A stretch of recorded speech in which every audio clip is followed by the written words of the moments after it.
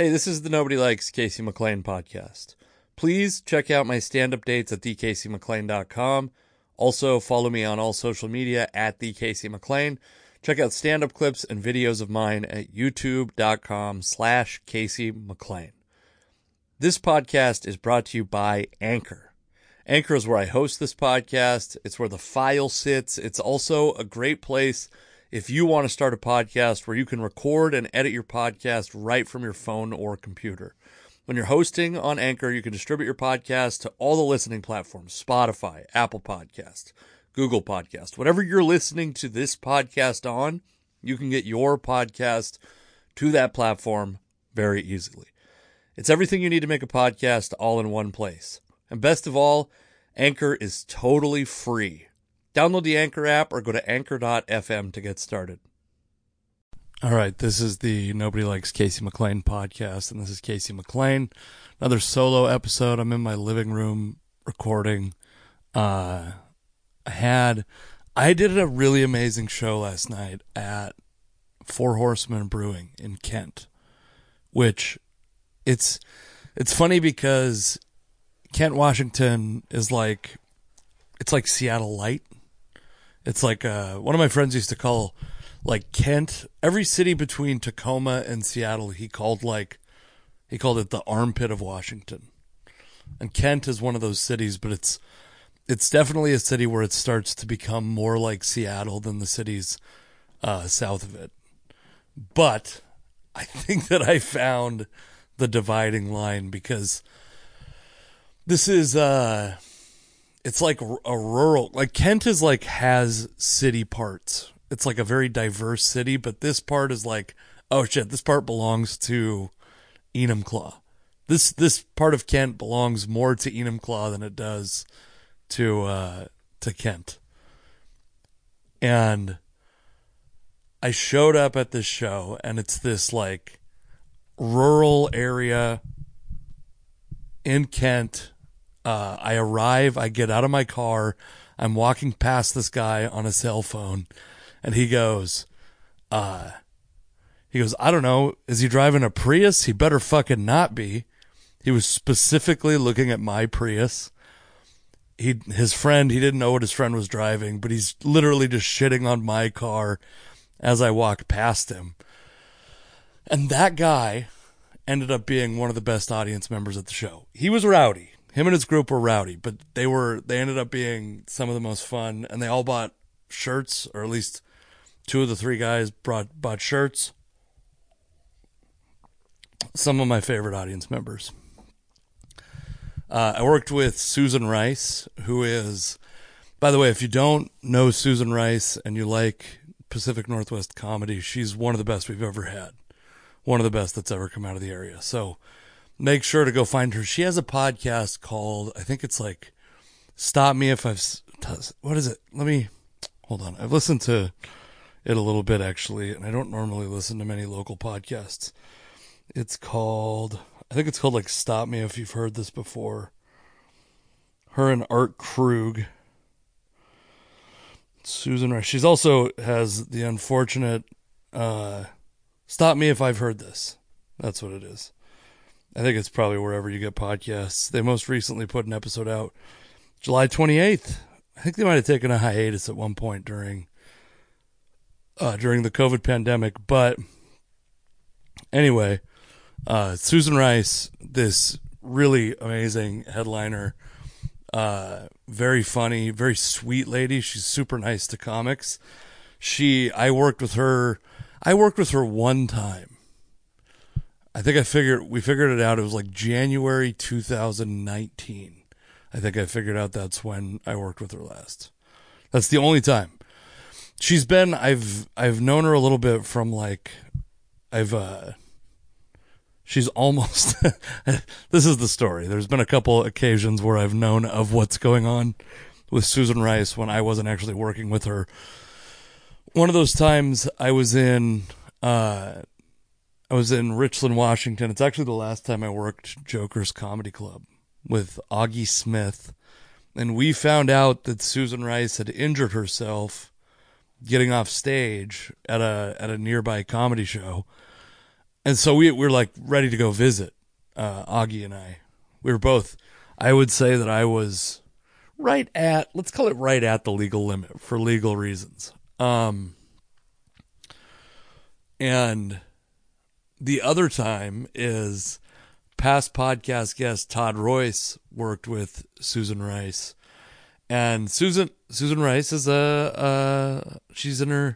she talks about it in her act. I think I'm okay to say it. She's in her late 60s.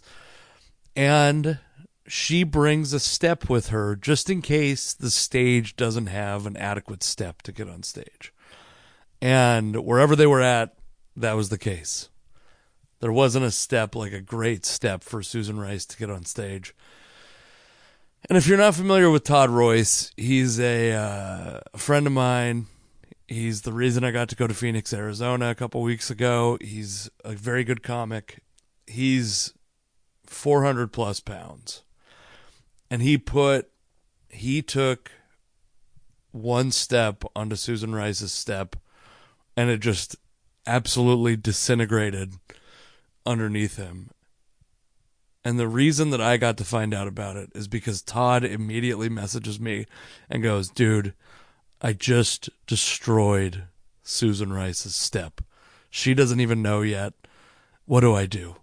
And I talked him through it. He ended up buying her a new step, which, by the way, probably I would suspect that completely ate up the amount that he made on the show because I know what show it was.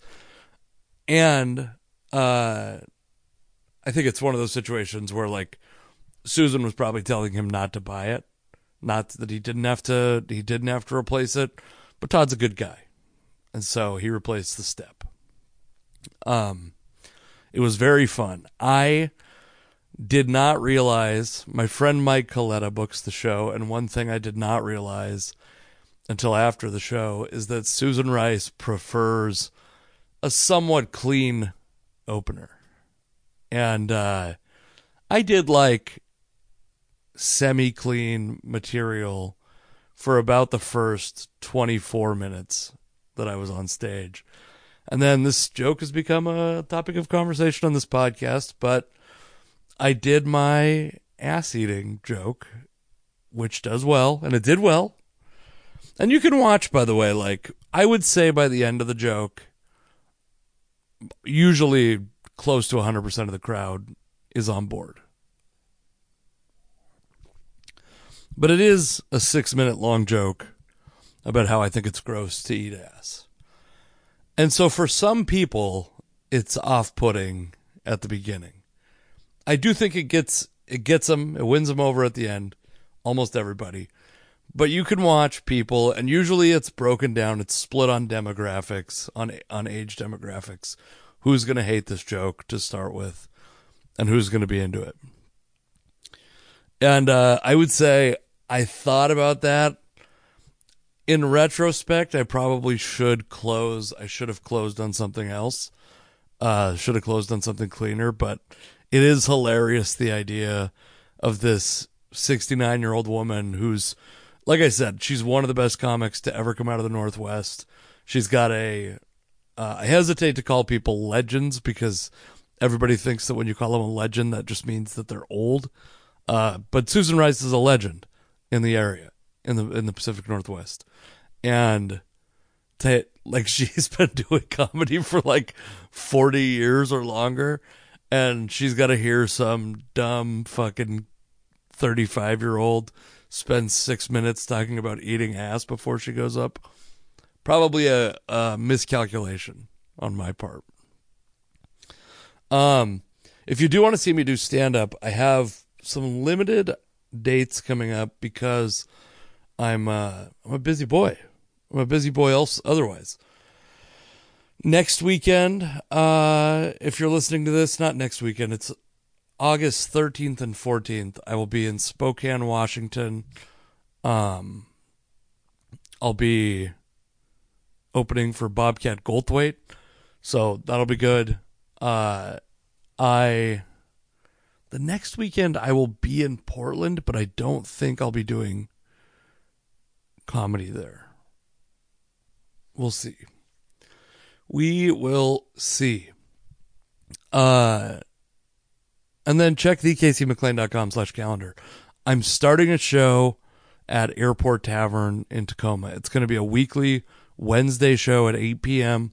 There will be one show a month that's like a host feature headliner, where I'll have a headliner, and then the other ones are going to be not like goofball themes, but they're going to be a way to make it so that the local comedy scene can fill 52 weeks of comedy that are still entertaining, you know?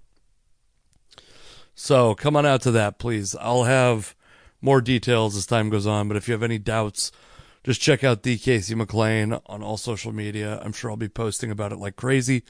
Thank you for checking all that out. Anyway, next weekend is my daughter's second birthday. And it was very funny because Susan Rice, she opened after she spent a lot of time talking about the ass-eating joke on stage. She talked about a birthday party she had gone to and complained about birthday parties becoming these events, these embarrassing, gaudy events. And I'm now thinking about how, so I didn't even invite any comics. No comics are coming to my daughter's second birthday. It's just non-comic friends of ours who have kids. That's almost the entire invite list, and then close family. And it's still going to be like fucking 30 people if everyone shows up. So we got we got some entertainment in the house. We got some entertainment outside the house. I bought like 100-something beers / ciders / hard seltzers. We're going to make a pitcher of cocktails. We got kids drinks. We got brisket. We got burgers. We got hot dogs. We got, what's that shit called? Corn pudding. We're going to make some kind of like caprese salad. Some bullshit like that. We're the problem. We're the exact problem that Susan Rice was talking about. It was very fun to hear someone just describe you immediately. They jump on stage and describe you perfectly. The thing that they are annoyed by is something that you are doing very soon. It was very funny to me. Here I am reading a text message on. Oh, okay. I'm going to talk about a couple other things. I don't have a ton of... I want to start talking about sports more because I'm starting to care about sports again. It was hard in the height of the pandemic, and especially after the period of time. I mean, I literally, like, the first sports I watched, my wife and I spent like an hour and a half watching the Cornhole Championship on ESPN. And the Cornhole Championship is pretty much exactly as you'd expect. It's guys wearing their masks wrong, and then one guy has to hold like a counterweight Yeti, what's that called? Like a Yeti tumbler, so that because he's played cornhole with a beer in his hand his whole life, so he has to be counterweighted by this Yeti tumbler. But the Simone Biles thing has continued to be a story, and there's, as per usual, I feel like both sides of this argument are getting it pretty wrong. We're so fucking extreme. Everything has to be so extreme now. Simone Biles has to either be a hero or a what do you call that? A traitor to her country. And I think what's started to happen is, and I said this last week, I think it's good that kids have role models who are aware of their mental health. I don't necessarily think it's good for sports to have people, I mean, sports, the entire like MO of sports, every story that we've heard about for 100 years is somebody sacrificing their physical and mental health for a championship. Now, do I think that's like... So there's a part of me that's like, the teams that I'm rooting for, of course I don't want people taking mental health breaks. I want to see the team that I like win a championship. But I'm also the father of a child who, like, I would like it if she was struggling with her mental health to not, like, trigger herself to harm herself so that she could be, like, good at fucking soccer or something like that, you know? So, that being said, I feel like what's happened is there's this comedian. Oh man, I'm debating. I'm not going to say his name, but only because I could end up working with him at some point. I have a pretty hard and defined rule about talking shit about comedians in a way that, like, I mean, by the way, this podcast is not big enough that it would stop this guy from getting work. But he's one of these guys that, like, he's a tough guy. His public persona is a tough guy, and he has the. It's like he waits to find out what the popular opinion is, and this then just comes out with like a full-on straw man, an angry straw man argument against the people who are against his side. So like most of the country, literally, like, I haven't seen a single person actually say that Simone Biles is a traitor to her country or a disappointment. What I have seen are like 700 people recreating this meme of like a fat guy in his bed watching the Olympics making fun of Simone Biles. And there's this comic that just, everything is like, here's the most popular opinion said as though it is the least popular opinion, and I'm brave fighting against my enemies. It's so fucking annoying. And he's not a local comic. He's a famous comic.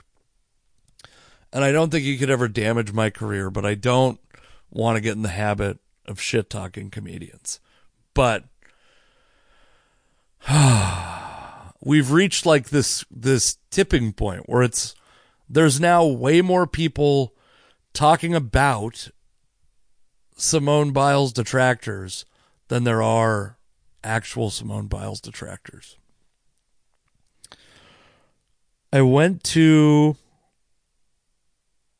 a live music show on Saturday? Yes, Saturday. I'm not a big... I think it's safe to say I'm not a big live music guy. My wife's best friend plays in this band called the Top Tankers, which is a bunch of music educators. They played at this place called the Parkway Tavern, which was my first favorite Tacoma bar. And it was great. It was fun. It's like, it's so fun to be back out doing stuff. And I honestly, like, I am trying to measure and calibrate how fun it is to be out of the house after spending most of 15 months being inside the house or away from people, isolated, very small bubble, etc. How much of my resistance to this, like, return to masking, like, I guess I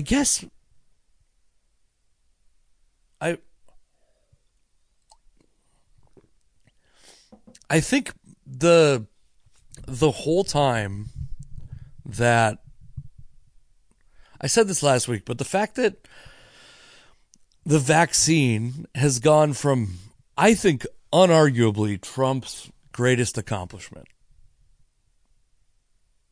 And as much as any president, he's not responsible for this thing that happened, because it's not like Donald Trump was in a lab, or Joe Biden would have been in a lab, or Hillary Clinton would have been in a lab making this happen.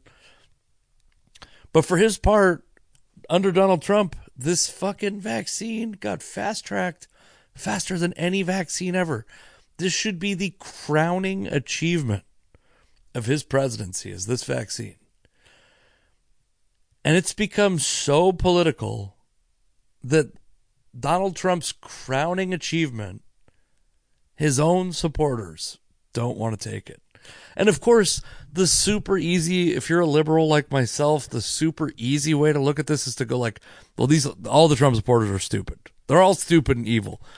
Anyone who thinks that I think you could measure someone's intelligence by how prevalent they believe true evil is in this country, because I think there's almost true evil is incredibly rare. And also probably, by the way, if we're so goddamn if we're so empathetic to mental illness, it also probably is accompanied by severe mental illness. And I think most people think that what they're doing is the right thing. Sometimes maybe laziness and greed become a larger part of that equation, but I think laziness and greed, we could see that in the animal kingdom. That's not evil. Those are instincts that we all have. Yeah, so the fact that we as a country, conservatives and liberals alike, fucked the rhetoric up so much that people are anti-vaccine is wild. Also, I think that the way that the present numbers are being depicted seem very clearly to me like not only the media is running out, there's no more boogeymen for the media if COVID goes away right now. I don't even know what the fuck Biden is doing. I haven't seen Biden talk in fucking 4 months. I mean, I'm sure he's doing it. I'm sure he's talking. I have no idea what he's doing. I'm checked out like a lot of Americans. The only thing keeping some people around on some of those news stations is the ability to moralize and hate their neighbors because they're not treating COVID the same as I am. Here's what I believe. Based on data, and I have a data background, what I believe is that this vaccine has made a significant impact on not only contraction rate, but hospitalization rate, case fatality rate. Essentially, I believe, by creating a vaccine and widely administering the vaccine, I think that we're kind of acknowledging that this thing's going to be around for a while. It's not going to go away. I mean, there's like hundreds of thousands of infections. But those infections are very unlikely to lead to death. They're very unlikely to lead to hospitalization. They are less likely than unvaccinated people to lead to spread. And there's shit that's being reported on these. The same thing that was like a feature of the vaccine a couple months ago is now being reported as a bug. Like, oh, there can be breakthrough cases. Yeah, we've known that the whole time. Well, there can be deaths. Yeah, of course. The amount of deaths are so small that they are functionally zero. Yeah, there can be transmission. Yeah. It reduced transmission by 50% last I heard. This is like months ago. And now they're like, well, it only reduces it by 50%. Like, we were marveling at this thing until it became a way to throw a wedge in between two people on opposite sides of the political aisle. And it's just frustrating because I feel like, I mean, maybe this is like, for comedy specifically, I think it makes it volatile There's been great shows, and there's people who are like very sensitive right now. And Lindsey Graham, by the way, he tested positive for COVID, and I saw this fucking insane Twitter thread where people are like, "Oh yeah, he's gonna pretend like he's vaccinated." Well, what do we want Lindsey Graham to do? First off, we want him to get vaccinated. That's what we want. But him pretending to get vaccinated, let's say he was pretending. That's probably still also good, right? That's encouraging his constituents, who are right now some of the most vaccine skeptical people in the country. Yeah, I think we want them to think that Lindsey Graham got vaccinated. If you believe that the vaccine works, and that's our way out of this. But also, we knew there'd be breakthrough cases. The vaccine, if Lindsey Graham is vaccinated, it provides increased immunity compared to where we were at a year ago. So all these like threats of like, well, we're going to have to wear masks indoors again and we're going to lock down. That is not, these people weren't wearing masks a year ago. The people you're worried about. The people who aren't yet vaccinated. The rhetoric is so fucked. We're so stupid. Not that I have any great answer, by the way. The fact that we've gotten here is such a bad indicator. So I'm basically on like, I got vaccinated in March. First, I've said it on this podcast a bunch of times, but the first chance I had to get the vaccine, I got it. Once my family was vaccinated, I resumed normal life. Am I out living completely recklessly, hoping to get COVID? Absolutely not. Am I maskless in places? Well, that pretty much depends on, I'll give you my calculus on this. I still carry a mask with me everywhere.